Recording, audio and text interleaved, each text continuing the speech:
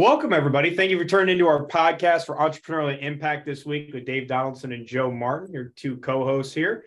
What I'm really excited about kicking off, at least today, with is that, one, I can take a stab at Dave and his commitment to PCs, because if you're watching on YouTube, his computer's failing on him because his camera and screen are separating. And you know what's great is my Mac is probably older than his, and I've never had that problem, but at least the spotlight's on him, no pun intended. I'm not going to go that far, but tech happens. It's all good. So it's going to look like the end of like the Looney Tunes commercial. I'm like, that's all, folks.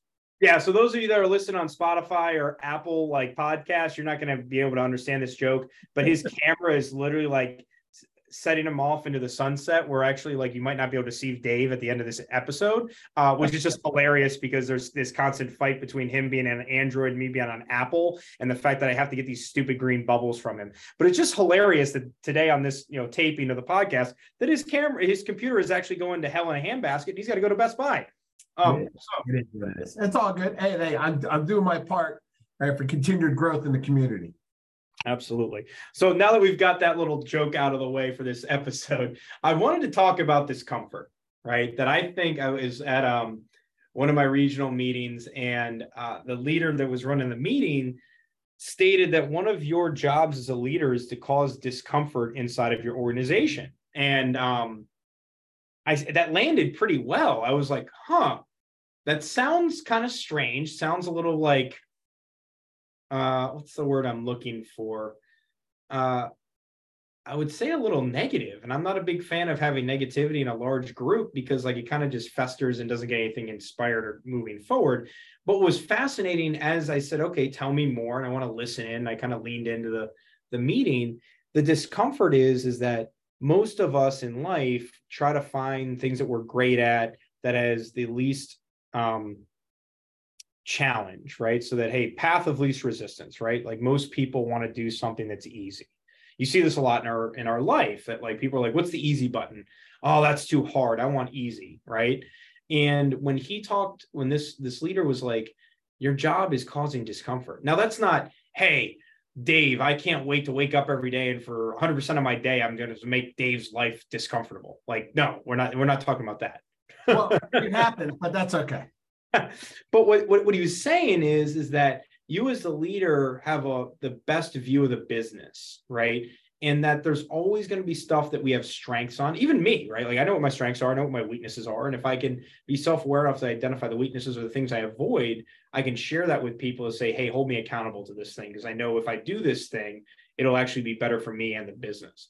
And that's what the concept about this discomfort thing was: embrace discomfort, but also don't shy away from it when you see others on your team not embracing it. That actually your role is to shine the light on the thing that they're not doing because they're not comfortable with it. And the reason they're not comfortable with it is because it's hard or they haven't learned it yet, right? And actually for the business and for the individual, if you lean into the uncomfortableness of that particular activity with the individual, it's going to do two things. One, it's going to give them a better skill set that's probably better for them if they were wanting to leave and go to a different job, or they're going to make a more valuable employee because they have a skill that's actually hard. The other thing is for the business is that hard skill is actually what's needed for growth in sales or revenue or whatever the thing may be. So you think about it, discomfort is usually because it's hard, but on the other side of hard is fulfillment. It's impact. It's confidence. That fulfillment piece, right? That's not just that is a physical change too, right? You think about I think about Atomic Habits, the book by James Clear, right? It talks about how you change and how you implement change and the value of change, because it talks about that being scarcity of mindset and stuck in a certain way, but wanting to do something. But in order to achieve, you have to take action, right? Some people can just jump in and go. Some people are analytical in how they go about things. Others are just terrified of change. But here's the kicker at the end of the day: when you accomplish those things, whether you've been uber successful doing it or not, or just doing it the first time, right? The endorphins or the dopamine in your brain rewards you.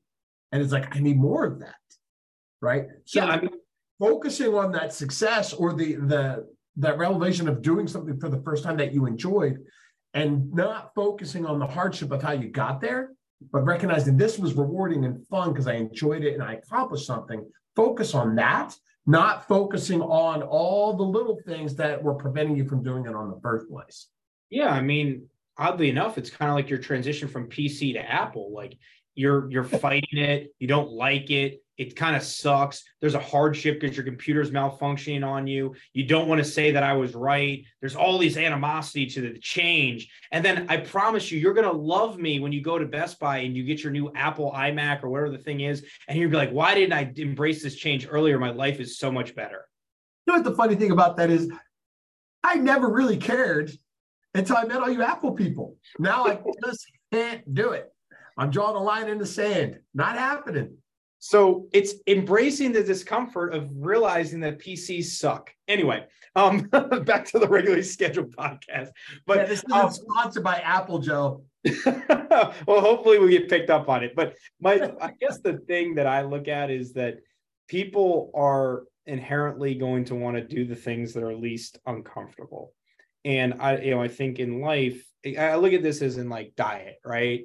Like we want this outcome because who we are today, say we're overweight by 30 pounds, but we want this outcome to be reduce my weight by 30 pounds, have ripped abs, have this beach body, but the discomfort is changing our eating habits and our exercise habits, right? And I get it. Like, do I want to eat boiled chicken and asparagus, or do I want 2 slices of pepperoni pizza? Like, there's discomfort going to eat the boiled chicken and blah, blah, blah, because there's delayed gratification and the fact that I need to eat that, but I want the the abs. Maybe right? The problem is in your descriptors. Yeah, it could be the descriptors, it could be my mindset. You're 100% no, but you're right. Like how I view the thing is actually right. Like I should actually look at it and say the boiled chicken asparagus is actually better gas. Like if I'm driving a Maserati, I'm not putting like low grade gas into it, right? I'm putting the top grade stuff in it because that's what you do for a well-oiled machine. So like there's a mindset thing around it, but there's also recognizing that most of the time you hear there's a book called The Obstacle is the Way, but like we have to embrace discomfort. And how do you in your culture of your business and in how you live your life start recognizing that discomfort is actually awesome. It's actually great. It's actually how you cause change. Right. And if you live in a life where there's no discomfort whatsoever, don't get me started on the fact that most of parents right now don't want their kids to ever struggle.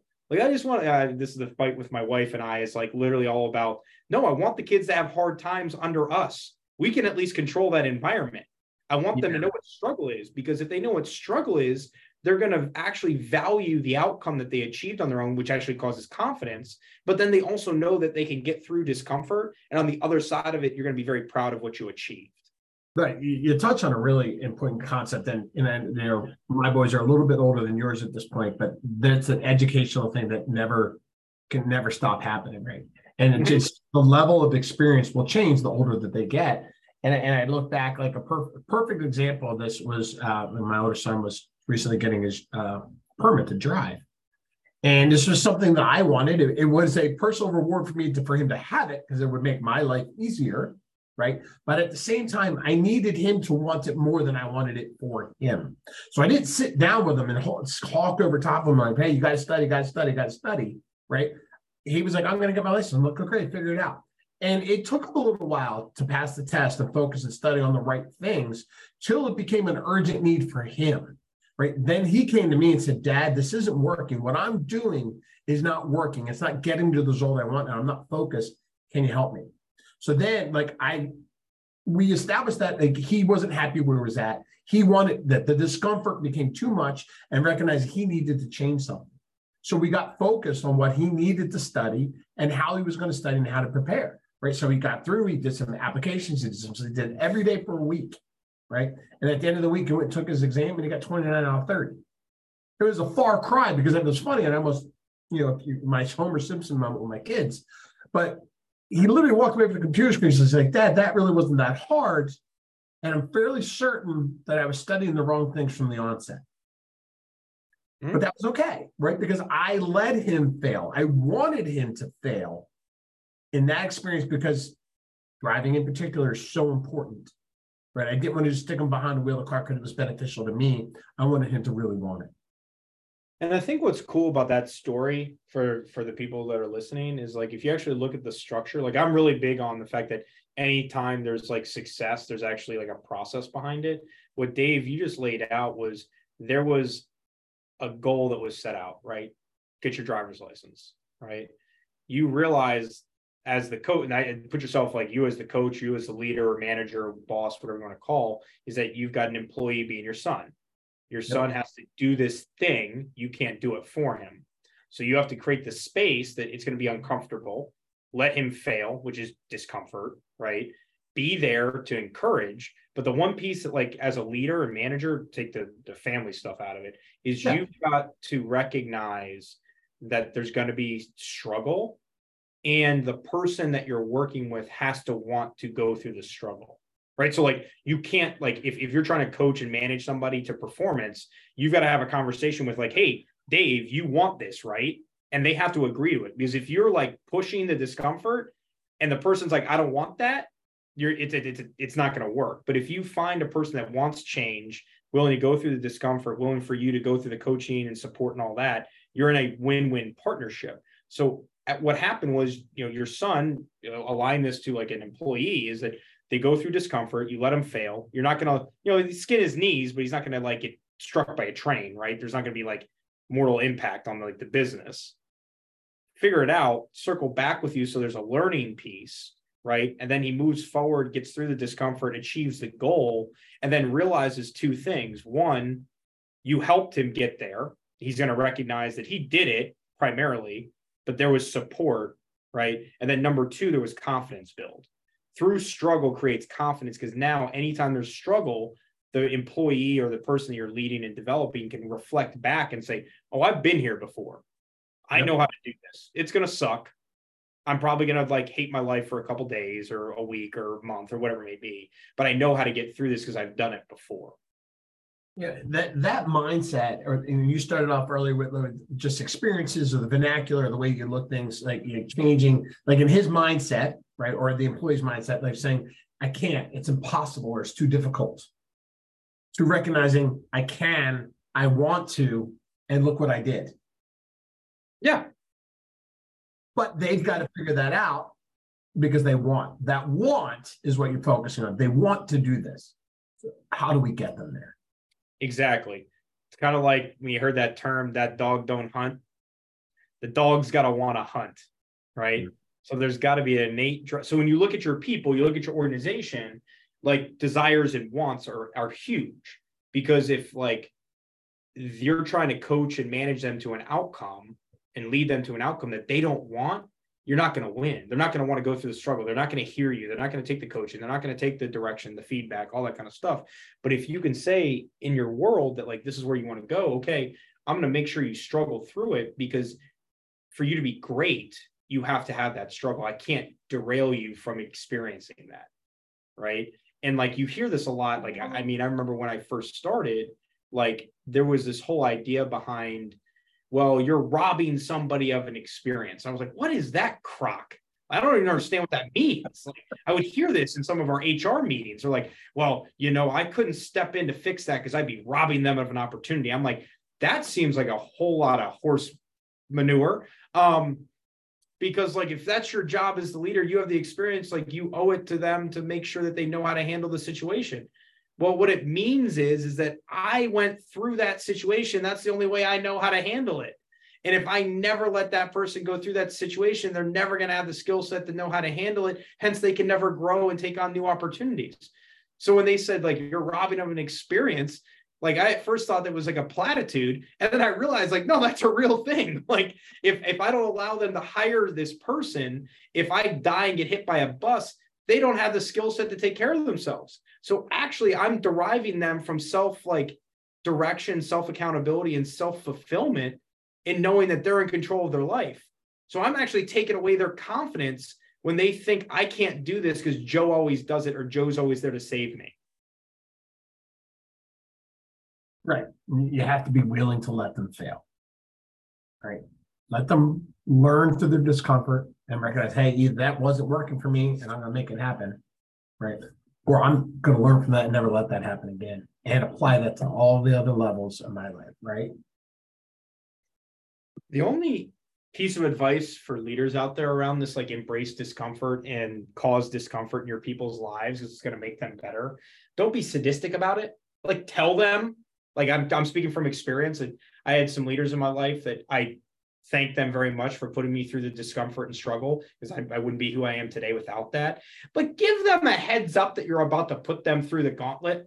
Just let them know that, hey, I'm gonna make you feel uncomfortable. The reason I'm making you uncomfortable is I care about you. I think you're capable of doing it, and you'll be a better version of yourself on the other side once you go through that discomfort. But give them the heads up that they're about to go through hell in a handbasket.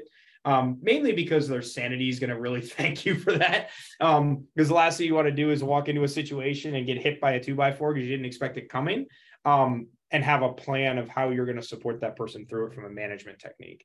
But I really thought that was a game changer the past, about 3 weeks ago, hearing you should lean into discomfort as a leader, and you should be the one driving discomfort, because that's actually going to be the best thing for your people's growth and the organization's growth.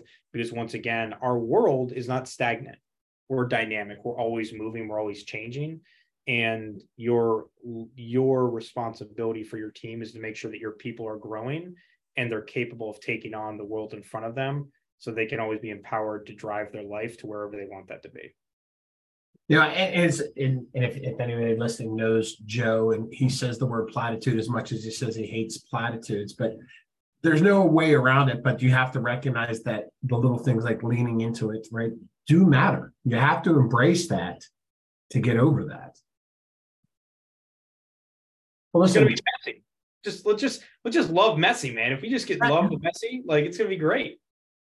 Right. You can, and we'll close it out and say you can be like Seinfeld on that one, right? His mother was a mother. You get muddy, get dirty, get in there, but be okay with it. Be okay with it. All right. Well, listen, Joe, appreciate you as always. Platitudes aside, right? Of everything that we do and we're able to do, and we hope that for those of you listening at home, right, take some time. Reflect on where you want to be and how you're going to get there, and what discomfort are you willing to embrace, or what discomfort, I'll even challenge this, what discomfort are you shying away from that's preventing you from getting to where you want to go?